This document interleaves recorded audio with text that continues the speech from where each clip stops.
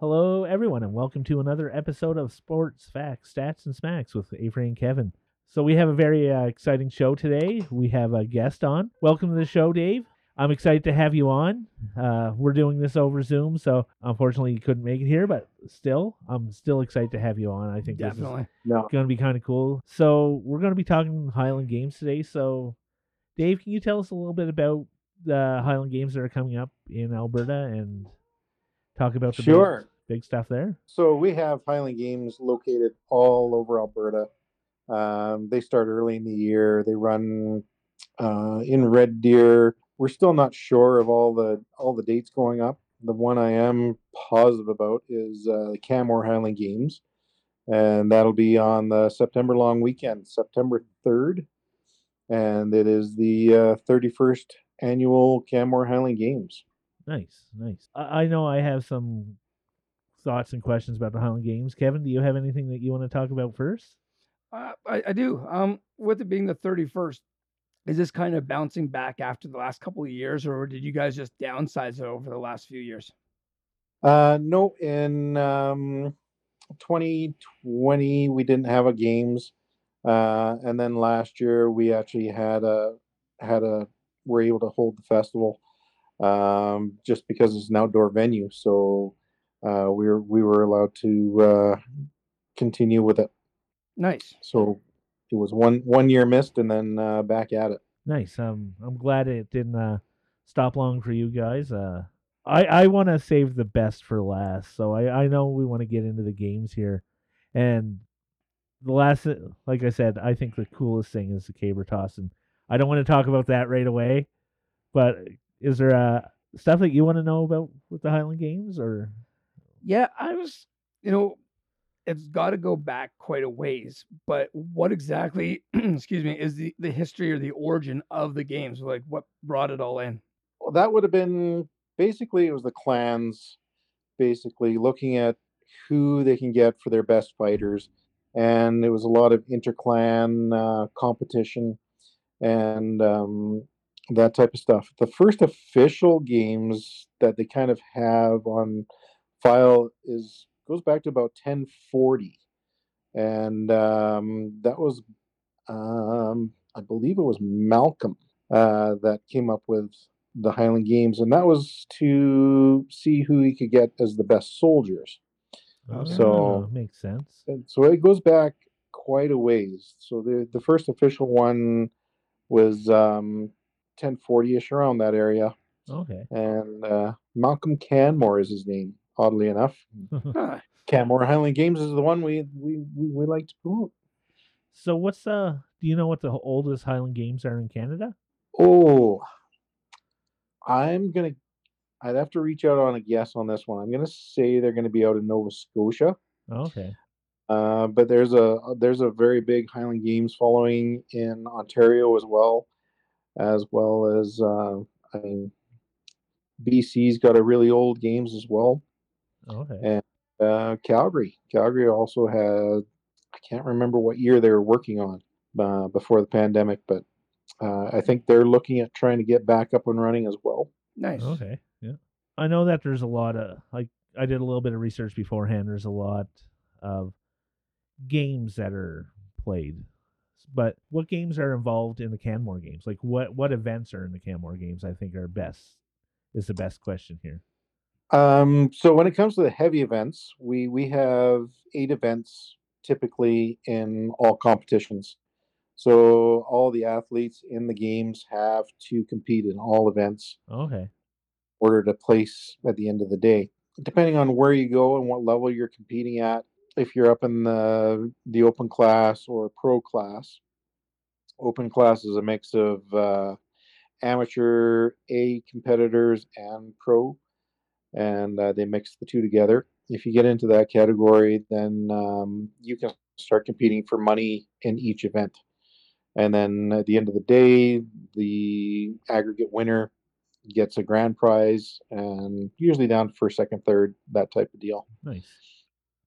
So if you're competing in places, say Scotland, then if you're a really good thrower, you can do quite well over there and pay for your trip. Nice. Oh wow. Nice. So, yeah. Um So event-wise, there's the stones, which is akin to today's shot put. And we have two types. There's the typically around 17-pound stone, which we call the open stone. And that's where you'll see competitors glide or slide, spin, and throw it, just like you see in shot put today. Okay, yeah. And then there's a heavier stone, which is 22 to 25 pounds. And that one is a Braemar style. So they're being planted until they cut the stone. And then you may see them spin out of it. But typically, until you put the stone, feet have to remain planted. Okay. Now I know with the hammer toss they wear the shoes with the big spikes in them. Are they Yes. are they wearing the spike shoes in the stone toss as well? No. The guys will actually wear various types of shoes. When you're doing the spinning events, they may switch to one shoe with a spike and another shoe with a smooth sole, and that way they can spin on their pivot leg no problem, whereas they're still getting the push with the one with the cleat. Or they may opt for typical track and field shoes, or some just wear almost like a football spike. Okay, okay, cool.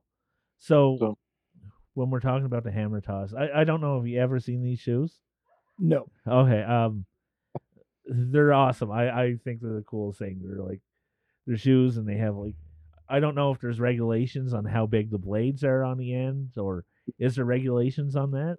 yeah, 6 inches is the most you can have sticking out the end of your boot. Yeah, they're pretty awesome. They Yeah, look they look like they're out of the movie Roadhouse. I was just thinking Roadhouse or Mad Max Yeah. stuff. yeah, and there's all sorts of different types of blades out there. People have come up with all sorts of concoctions to try and the big thing is when you dig into the ground and you're basically on your tippy toes and you're arched as far back as you can go. So some guys you'll see that are arched back, they could be 35 to 40 degrees arched backwards on their tippy toes. So you have all that weight on those blades, and sometimes they pull them out of the ground and they are completely bent. And so it's trying to get the right size steel that you can actually get into the ground with and still actually fasten it to a boot. So are these all homemade then? Like people's homemade Oh concoctions and yeah, I when I made mine, I went over to my father-in-law's house, grabbed his drill press, and drilled through some steel toe boots.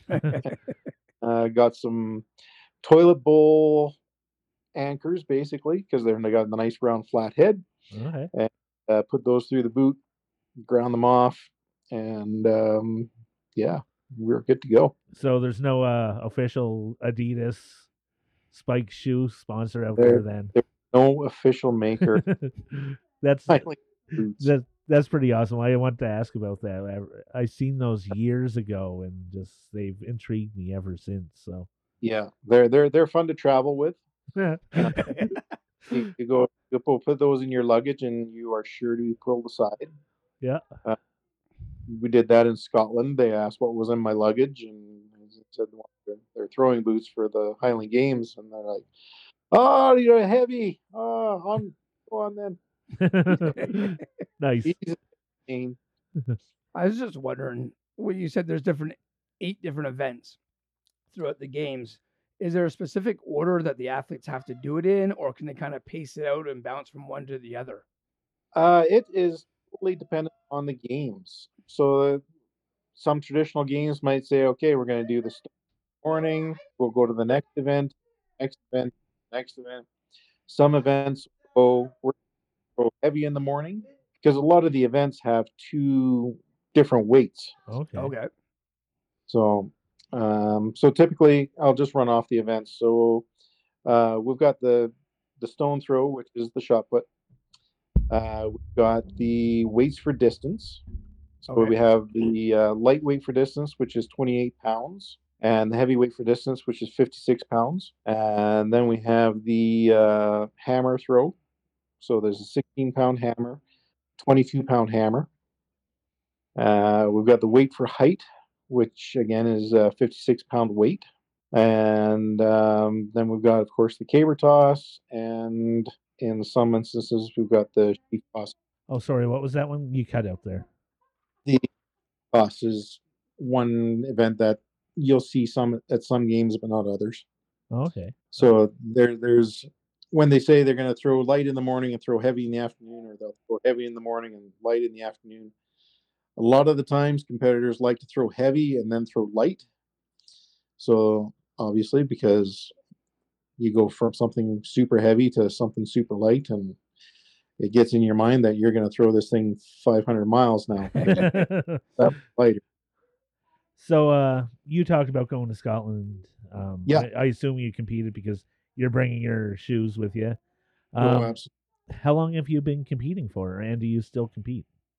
I've competed since about 2000, and I really took a step back in around 2013, and kind of had a fire in 20. So just the body's breaking down, and I've got to do this thing called work. So it was time to hang up the. But I still keep involved as much as I can, and I'll help coach people and mentor people, and It must take quite the toll on the body. You're hucking around 56-pound stones and hammers, and so yeah, that must take quite the yeah, toll. yeah, it does. As much of it's an individual event. There's a lot of camaraderie and guys helping each other out during the competitions, throwing, saying, "Hey, I noticed you do this, and try this." Okay. And so it's always about trying to get a little bit further, but the competition's there. There's always one or two people that are fighting neck and neck, and it comes down to literally a matter of inches to who's going to win or not. Jeez, yeah. Yeah, I was kind of thinking something along the same lines of with it being a camaraderie and helping each other out. Like, what goes into the training for that to get ready for the weights and stuff? So, guy, I would train 2 to 3 times a week, and then that was just throwing implements, and then of course you're in the gym as well, at least 2 to 3 times a week, trying to build muscle mass and strength and all that fun stuff. Oh, okay. Yeah, that's I kind of see things when I'm watching the strongman competition, and I know they're different in their own ways. Is with the competitors with the Highland Games, is there like strong dietary like what you stick to for going into the season? Oh, absolutely. The cheesecake diet is the best. Perfect. I think I'm on this. It's I might be a Highland Games competitor soon. yeah. When you're competing, you're burning a lot of calories, so it's open season. One of the best memories I've got is we had um, a championship event where we had competitors from Scotland, the UK, US, and Canada, and these guys are 250 plus pounds easy. Some of them are 300 pounds. And the day after the competition, we took them to Banff to the hotel in, I can't remember what the hotel's called up there. But they've got a big buffet breakfast, and they have everything. They have lobster and everything. And I think they saw us walk in, and they all had heart attacks because everybody was just massive. And these guys just mowed down for about 2 hours straight. Like, just ate everything they. It was just a sight to see. That would be a. Yeah, that'd be definitely something to see. Yeah. I've been on the other end of that where I've worked buffets in Calgary here, and a football team, a professional CFL team, has come in for breakfast, and we're putting on more bacon right away. So Right. I did one with a post game dinner for the Stampeders, and you see all these big guys walk in, and you just want to leave the room and let them fend for themselves. yeah, Yeah. That's it's a very interesting thing. You put your kilt on, and you go to a competition, and you go out on the town afterwards. You still have your kilt on, And it depends on where you are, but a lot of the time you can walk up to a bar or a pub, and they'll recognize who you are, and they're like, "Gentlemen, just hold on, we'll get you a table." And yeah, it's awesome. Yeah, it's lots of fun. Nice. So, what was your favorite event to compete in? Uh the weights for distance were one of my favorites, and of course the caber. Those are Nice. my two real favorites. Nice. Yeah. So, since I mentioned it earlier, you mentioned it right now. Let's talk about the caber toss. Um, I I love this event. I've seen it years and years ago, and I fell in love with it ever since. And do you know what it is? I do. It's definitely something to watch. Yeah. So basically, I'm just gonna summarize it for the listeners. A gigantic pole, and you have to flip it at least once over, and it's about getting it at that 12 o'clock point. Am I getting close here? Pretty close. Yeah. Yeah. Yeah, So it's how big is the pole? How long is it? How much does it weigh? And well, it's evolved over the years. So when I started throwing here in Alberta, we literally had telephone poles. So those big green pressure treated yep. wonderful stick. Yeah. So when you pick that up, and you get the splinters in your hands, and then you get the splinters in your neck, and yeah, it was wonderful.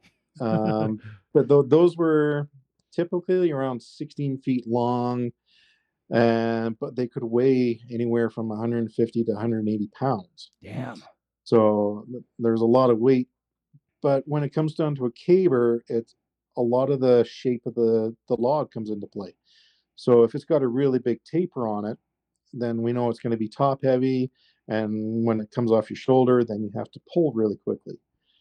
Where as we grew and got more competitive and learned more, and went to different competitions, we started cutting down longer, skinnier trees. So we could get a tree that was 21 feet, 22 feet long, but only weighed about 120 or 130 pounds.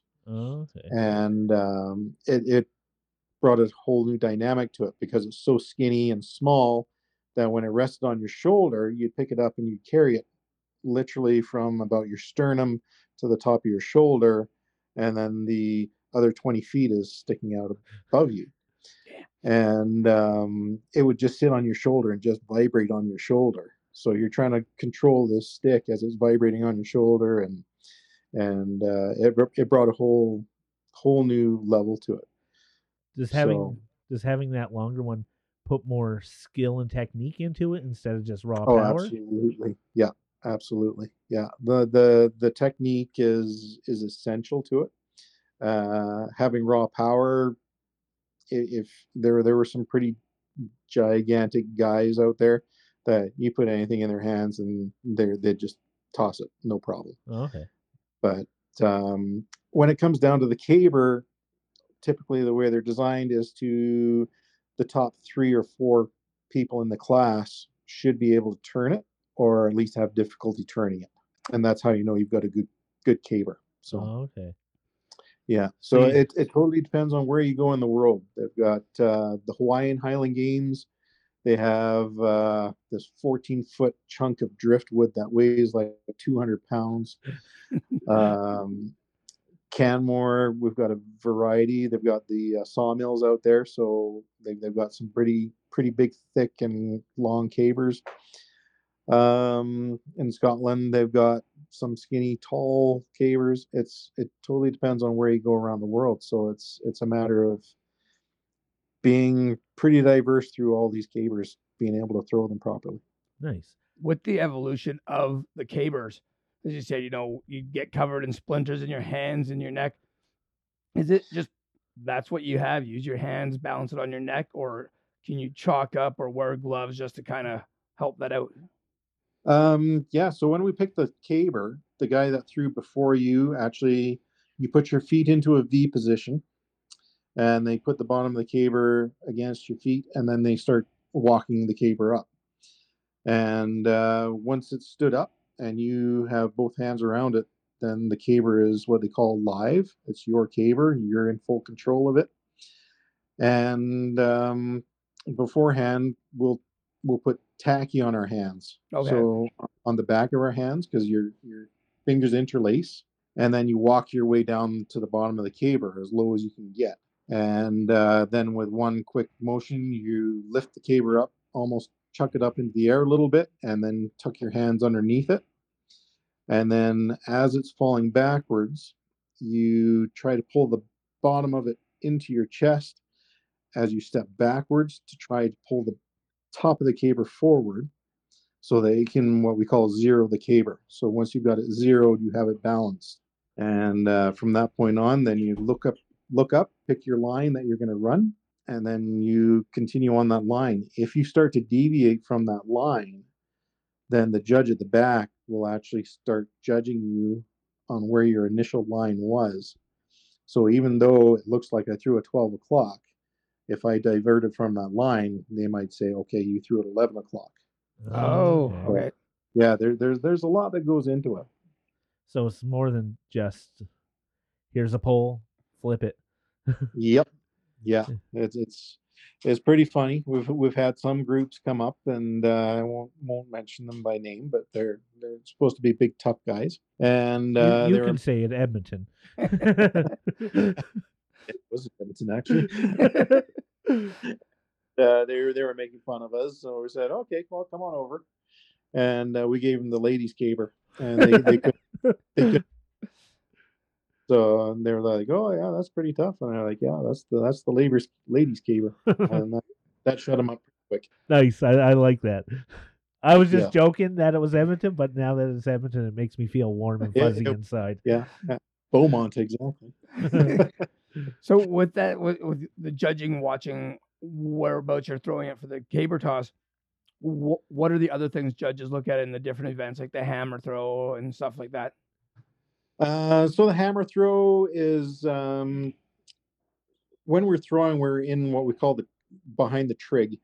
So it's a 4'6" wide, usually a 6x6 log, and then our throwing area is between 7 feet and 9 feet long, and so your shot put starts in that 7 foot area, and then your spinning events, so the weights for distance, those start with the 8'6" area. Sorry. Okay. Nice. And so you've got to keep 1 foot in the throwing area at all times, so that they're watching for your feet, which is very interesting because it depends on where you go. If you go to Scotland, there's a piece of board on the ground and there's no trig at all. So anybody that's trained with a trig is completely out to lunch because there's no markings on the ground. There's no nothing. So you kind of mark it out yourself, and you're like, well, where do you stand in this thing? And they're just like, what do you mean, where do you stand? You stand behind the wood.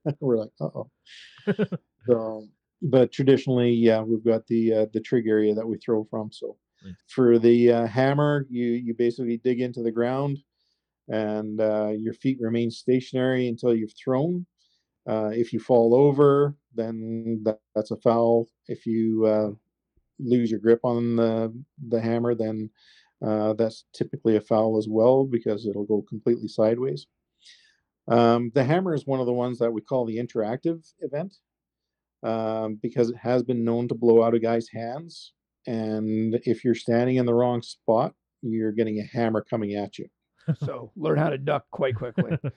Yeah, we've had a few that have had some near misses. And a long time ago, there was one where the actual head broke off the hammer during a guy's swing, and just rolled across the ground and actually hit somebody and injured them quite badly. So, yeah, we call it interactive. We're really safe about it now. We have safety fences, and we make sure that people aren't standing in what we call the kill zone, because literally you get hit with that thing and you are done. Yeah. So, yeah. You know, you're talking about going to Scotland.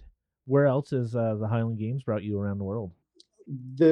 I've only gone between Canada and Scotland. Okay. There are games all over the U.S. I'm trying to think where the other places were. Over in Eastern Europe, there's actually a few Highland Games as well. So, One of the competitors that was quite strong in the games was from Australia. When we had a World Masters, we had competitors from Japan. So it's literally a worldwide sport.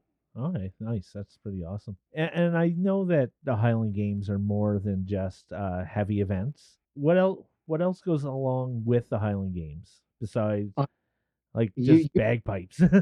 yeah. Well, you look at the bagpipes and look at the marching they've got to do and how much effort they have to put into actually playing the pipes. I mean, these guys are actually athletes in themselves. I mean, it takes a lot of energy to play the pipes. Yeah. So you can get multiple bands. The Canmore Highland Games, we've had up to 20 bands in the past, I believe. Oh, Wow. And okay. so at the end of the day, once they're done their individual competitions and band competitions, then they all get on the main field. They all march in and they all play together. Nice. So when you have 200 pipers piping and all the drums going at the same time, it's it's a sound to be heard. Like there's no Yeah. Uh, that's probably one of the things that I miss about Nova Scotia is I don't miss the ocean so much, but sometimes I miss the bagpipes. So yeah, I went out to the Maritimes when I was younger, and I think it was somewhere in Nova Scotia we stayed, and every morning there'd be a piper that's standing in the morning fog piping away. yeah, And it's just, as you said, it's one of the best sounds ever. And just to have 200 of them was really intriguing. yeah. It's pretty amazing. And other than the pipers, then we've got dancing, and my wife has taught dancers for I don't want to age her, but I'll say 35 years conservatively. Uh, I but can she edit that out. yeah been teaching, and she was uh, competitively dancing as well. And when you talk about dance, it's like, oh, dancers, okay, yeah, that's kind of cute, but no, these girls are athletes. They are so strong, especially when they are serious about the competition. Mhm. The cardio that goes into these dances and the strength, because they are literally bouncing up and down on one leg and two legs and turning, and it's they're very athletic. Yeah. Uh, Was the Highland dancing always the women's side of it while the men competed, or was it no, kind of a mix? no. This is only a recent change for Highland dance. It used to be predominantly men. Oh, Mm. And this goes back to the good old warrior days where they would kill a whole bunch of people, and then they would take their swords and dance over top of their bodies. And so I mean, we've got traditional dances. We've got the Highland fling. We've got the sword dance. There's ooh, they've got the laddie, the Johnny. There's a whole bunch of different dances that go into these. So it's quite the competition when you actually get to a Highland Games to walk around and actually see Mhm. everything that goes on. Yeah, it looks cool. Like just the outfit as well. I really appreciate that, and like just Well, the I look of I it, and just I had the most expensive dress in the house, I could say. Uh, and my kilt cost $800. wow. And my daughter, because she dances, I think we're spending just about $2,500 on a new outfit for her, jeez, yeah. and we're hoping this one lasts into adulthood. Are expensive, so And I just thought buying clothes regularly for my son was getting expensive when he grows out of them. That's yeah. But I mean, my kilt will last forever. yeah. So it's built with growth pleats and all that stuff into it. So it's good. When you Uh, wear your kilt, is that a family tartan that you have on it, or is it? Yeah, we kind of dug back through history and looked at who my clan affiliation would be through. So I've got a Clan McRae tartan, Nice. and so yeah, we've gone through that. My wife is a Campbell, and we say that very quietly in some places in Scotland. Again, I can edit that out. It, it, it's unbelievable how traditional they can be still in Scotland. Uh, Okay. we were invited into a closed competition, and I felt very blessed being able to go and do this competition. But it was in an area where the Campbells were not very well liked, Oh, and so we were having a great competition, and everything's going well. And they're asking me where I'm from and everything like that. And I'm actually British, so I'm like, please don't kill me. Uh, and it got to the point when they're like, okay, and who's your wife? Who's she affiliated with? And I'm like, oh, I got to go throw. And kind of they finally just pinned me down, and they were like, so tell us about your wife. And I was like, okay, well, she's a Campbell. And literally within 5 minutes, there was not a soul sitting around her. Everybody gone. And wow. at the end of the competition, they're like, well, thank you for coming, and we'll see you later. Bye bye. Wow. That's It a little was serious, I'd say. Yeah, it, yeah. very interesting. It was like, wow. It's like, Were you so, ever invited back? well, that one was a closed competition, so it was kind of special. It wasn't actually competing for money and stuff like that. It was just getting to know the people in the area and Okay. promoting Canada basically. And but yeah, no, I don't think I'd go back to that one. It it was a lot of fun. Like competing in Scotland is a lot of fun. It's if you're in the heavy events, you are number one when you're on the field. I mean, we were. They have track and field events going on, so they have sprinters going right beside where you're throwing. And I was throwing the heavyweight for distance, and completely blew out of my hand sideways.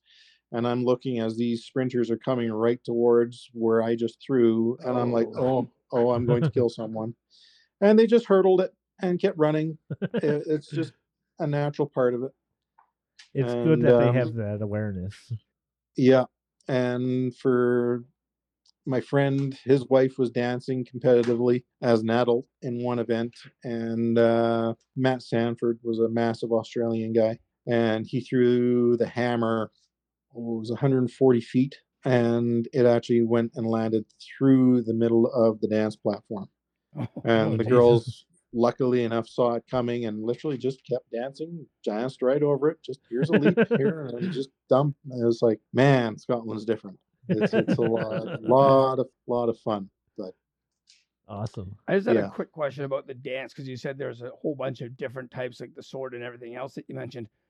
yeah. When they come into the dancing, are there different levels that some are at and then they work up, or that each level means something different? No, they're totally different levels. So you've got your novice, beginners, and it's basically I would say part of it is age and part of it is what level you're at. Okay. So they have to do theory exams to actually move up to the next level. They have to win so many competitions to move up to the next level. Um, so it gets quite competitive for the girls too because they want to win so that they can actually move up to the next dance levels. Yeah. I never thought about a theory part being part of it, so that's kind of interesting. No, for the girls, when we go to Scotland, they go in and they do theory and dance with actual Scottish instructors as well. So yeah, it's a good time for everybody. So do you guys travel as a big team, like the heavy competitors, your sprinters, your bagpipers, everything like that, your Um, dancers? if we're going as the heavies, then typically my wife and her dance school would be traveling anyways. So I tag on and say, hey guys, this is where we're going. This is when we're coming. Like, who's coming? Okay, And so guys would just jump on and travel around with us and stuff like that. nice, Yeah. awesome. So But before we end, can you tell us again when the event is in Canmore and all that fun stuff? yeah, so Canmore is the September long weekend. It'll be September 3rd is the big day. That is on the Sunday. The Saturday evening before, they have a taste of Canmore is what they call it. and that's where they set up Scotch tasting and the local breweries, and it's a great place to take in the tastes of Canmore. You had us a scotch. Yep, I was just gonna say Yeah. the same thing. But Yeah. More information on the website too for people to find. Yeah, lots of information on the Canmore Highland Games. That's CanmoreHighlandGames.ca. And if you just do a search for the Canmore Highland Games, it'll pop up. or if you're looking at this on your phone, you can just we'll put the links below so it can be easier for people to find. Yeah. And people that are interested, because we always get people that are interested in joining and trying competitions and stuff. And it's the hsaa.ca, and they are the heavy events group in Alberta. Nice. Okay. Awesome. Awesome. Yeah, Dave, thanks again. This was super fun. You put a lot of smiles on our face here. No, it's I'm looking forward to going and hopefully taking that in. It's a lot of fun. We typically have a really big crowd in Canmore. So there's a couple of us that get up on the mic and we try to get the crowd involved, and we heckle the heck out of each other. And it's a lot of fun, a lot of crowd involvement. So Scotch and microphones. That sounds like a great time. And my wife just walked in. If you wanted to ask her anything about dance. Sure. Sure. If she wants to bounce on, that'd be fantastic. She says, really don't have to. No pressure. This is my wife, Jackie. Hi, Jackie. Nice to meet you, Jackie. Hey there. Yeah, we're just talking about all things Highland Games, of course, and talking about some of the dancing and how athletic the girls are that do it, And guys. Yeah. And your husband said you were involved for A while. a couple years. Long time. Yes. And I look so young to have been involved so long, right?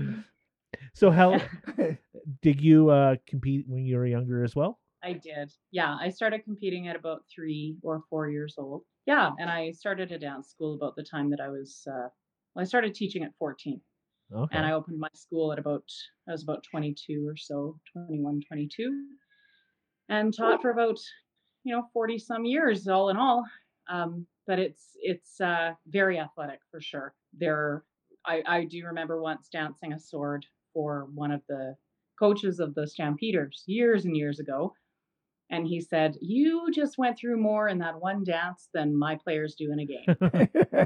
It's not even right." So yeah, it's based in history, of course, and very rich in historical facts. There's lots of stories around the origin of all of the dances, but it is a very powerful dance form for sure. Nice. So does the dance tell a story then? Most do. They have some kind of story behind it. And Highland dancing, of course, is being Scottish. It's got lots of history in the particular areas that it came from. So like the Highland fling was supposedly originally danced on a shield that had a spike pointing out the middle of it. So the idea was to stay in one place. So when you dance the fling, it's a spot dance. You're to stay in one place, so you don't impale yourself. There are lots of lovely little stories like that. I was doing some research leading up to this, and I saw something, and I was just wondering, is it true that during the dance of the swords, people were actually moving the sword at the beginning? I don't know about that one. Okay.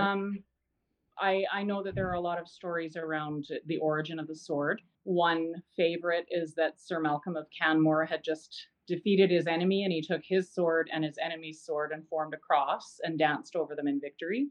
They were newly converted to Christianity and thought, yeah, this is a great way to honor my God by killing a guy and dancing over his sword. So, and the Chantreuse, which is Gaelic for old trousers, is about shaking off the pants that the English, like my husband, made the Scots wear, right? But it ends with a great big leap that's supposed to tear your pants up the middle, so you don't have to wear them anymore. That's happened to me before. Yeah, I mean, and how much truth is in all of these stories, who knows? But I do find that it makes it easier to teach the dances to kids too, and to Yeah. adults when they know that there's some history behind it. And I often would get, Miss Jackie, what's this dance about? Are we learning a new dance? What's it about? So it was always fun to start a new dance with anyone. Story time makes things easier and more interesting, especially for the Right? younger ones. Yeah. Always, Yeah. you bet. So No, it's rich in history for sure. nice. So where do you teach out, or do you still teach? And I haven't been teaching much in the last couple of years, but it has Mm. been a condition of marriage that my husband builds a dance studio in every house we own. So I have had a studio everywhere, thank goodness. And Nice.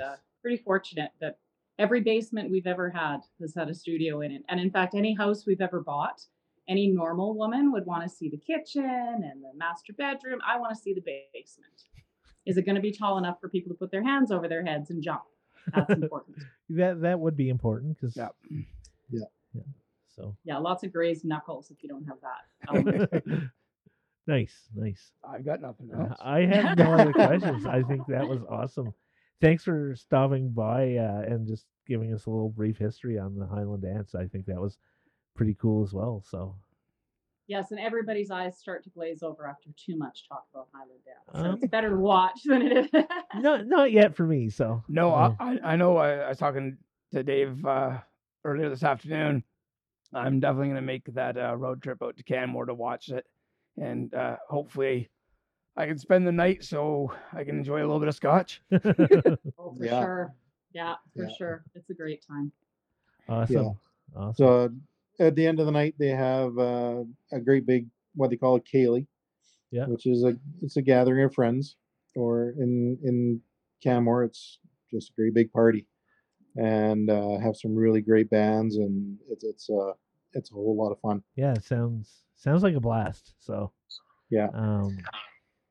yeah, but Dave, The Highland Games themselves, like I said, it's a matter of you've got to see them to really enjoy them, because you don't really get a good concept of how heavy those weights are until they land close to you and you can feel the ground. Yeah. I like that. So If I can feel it through the ground at a safe distance, I'm happy with that. Yeah. I don't want to be in the kill zone. So No, do not be in the kill zone. It's bad.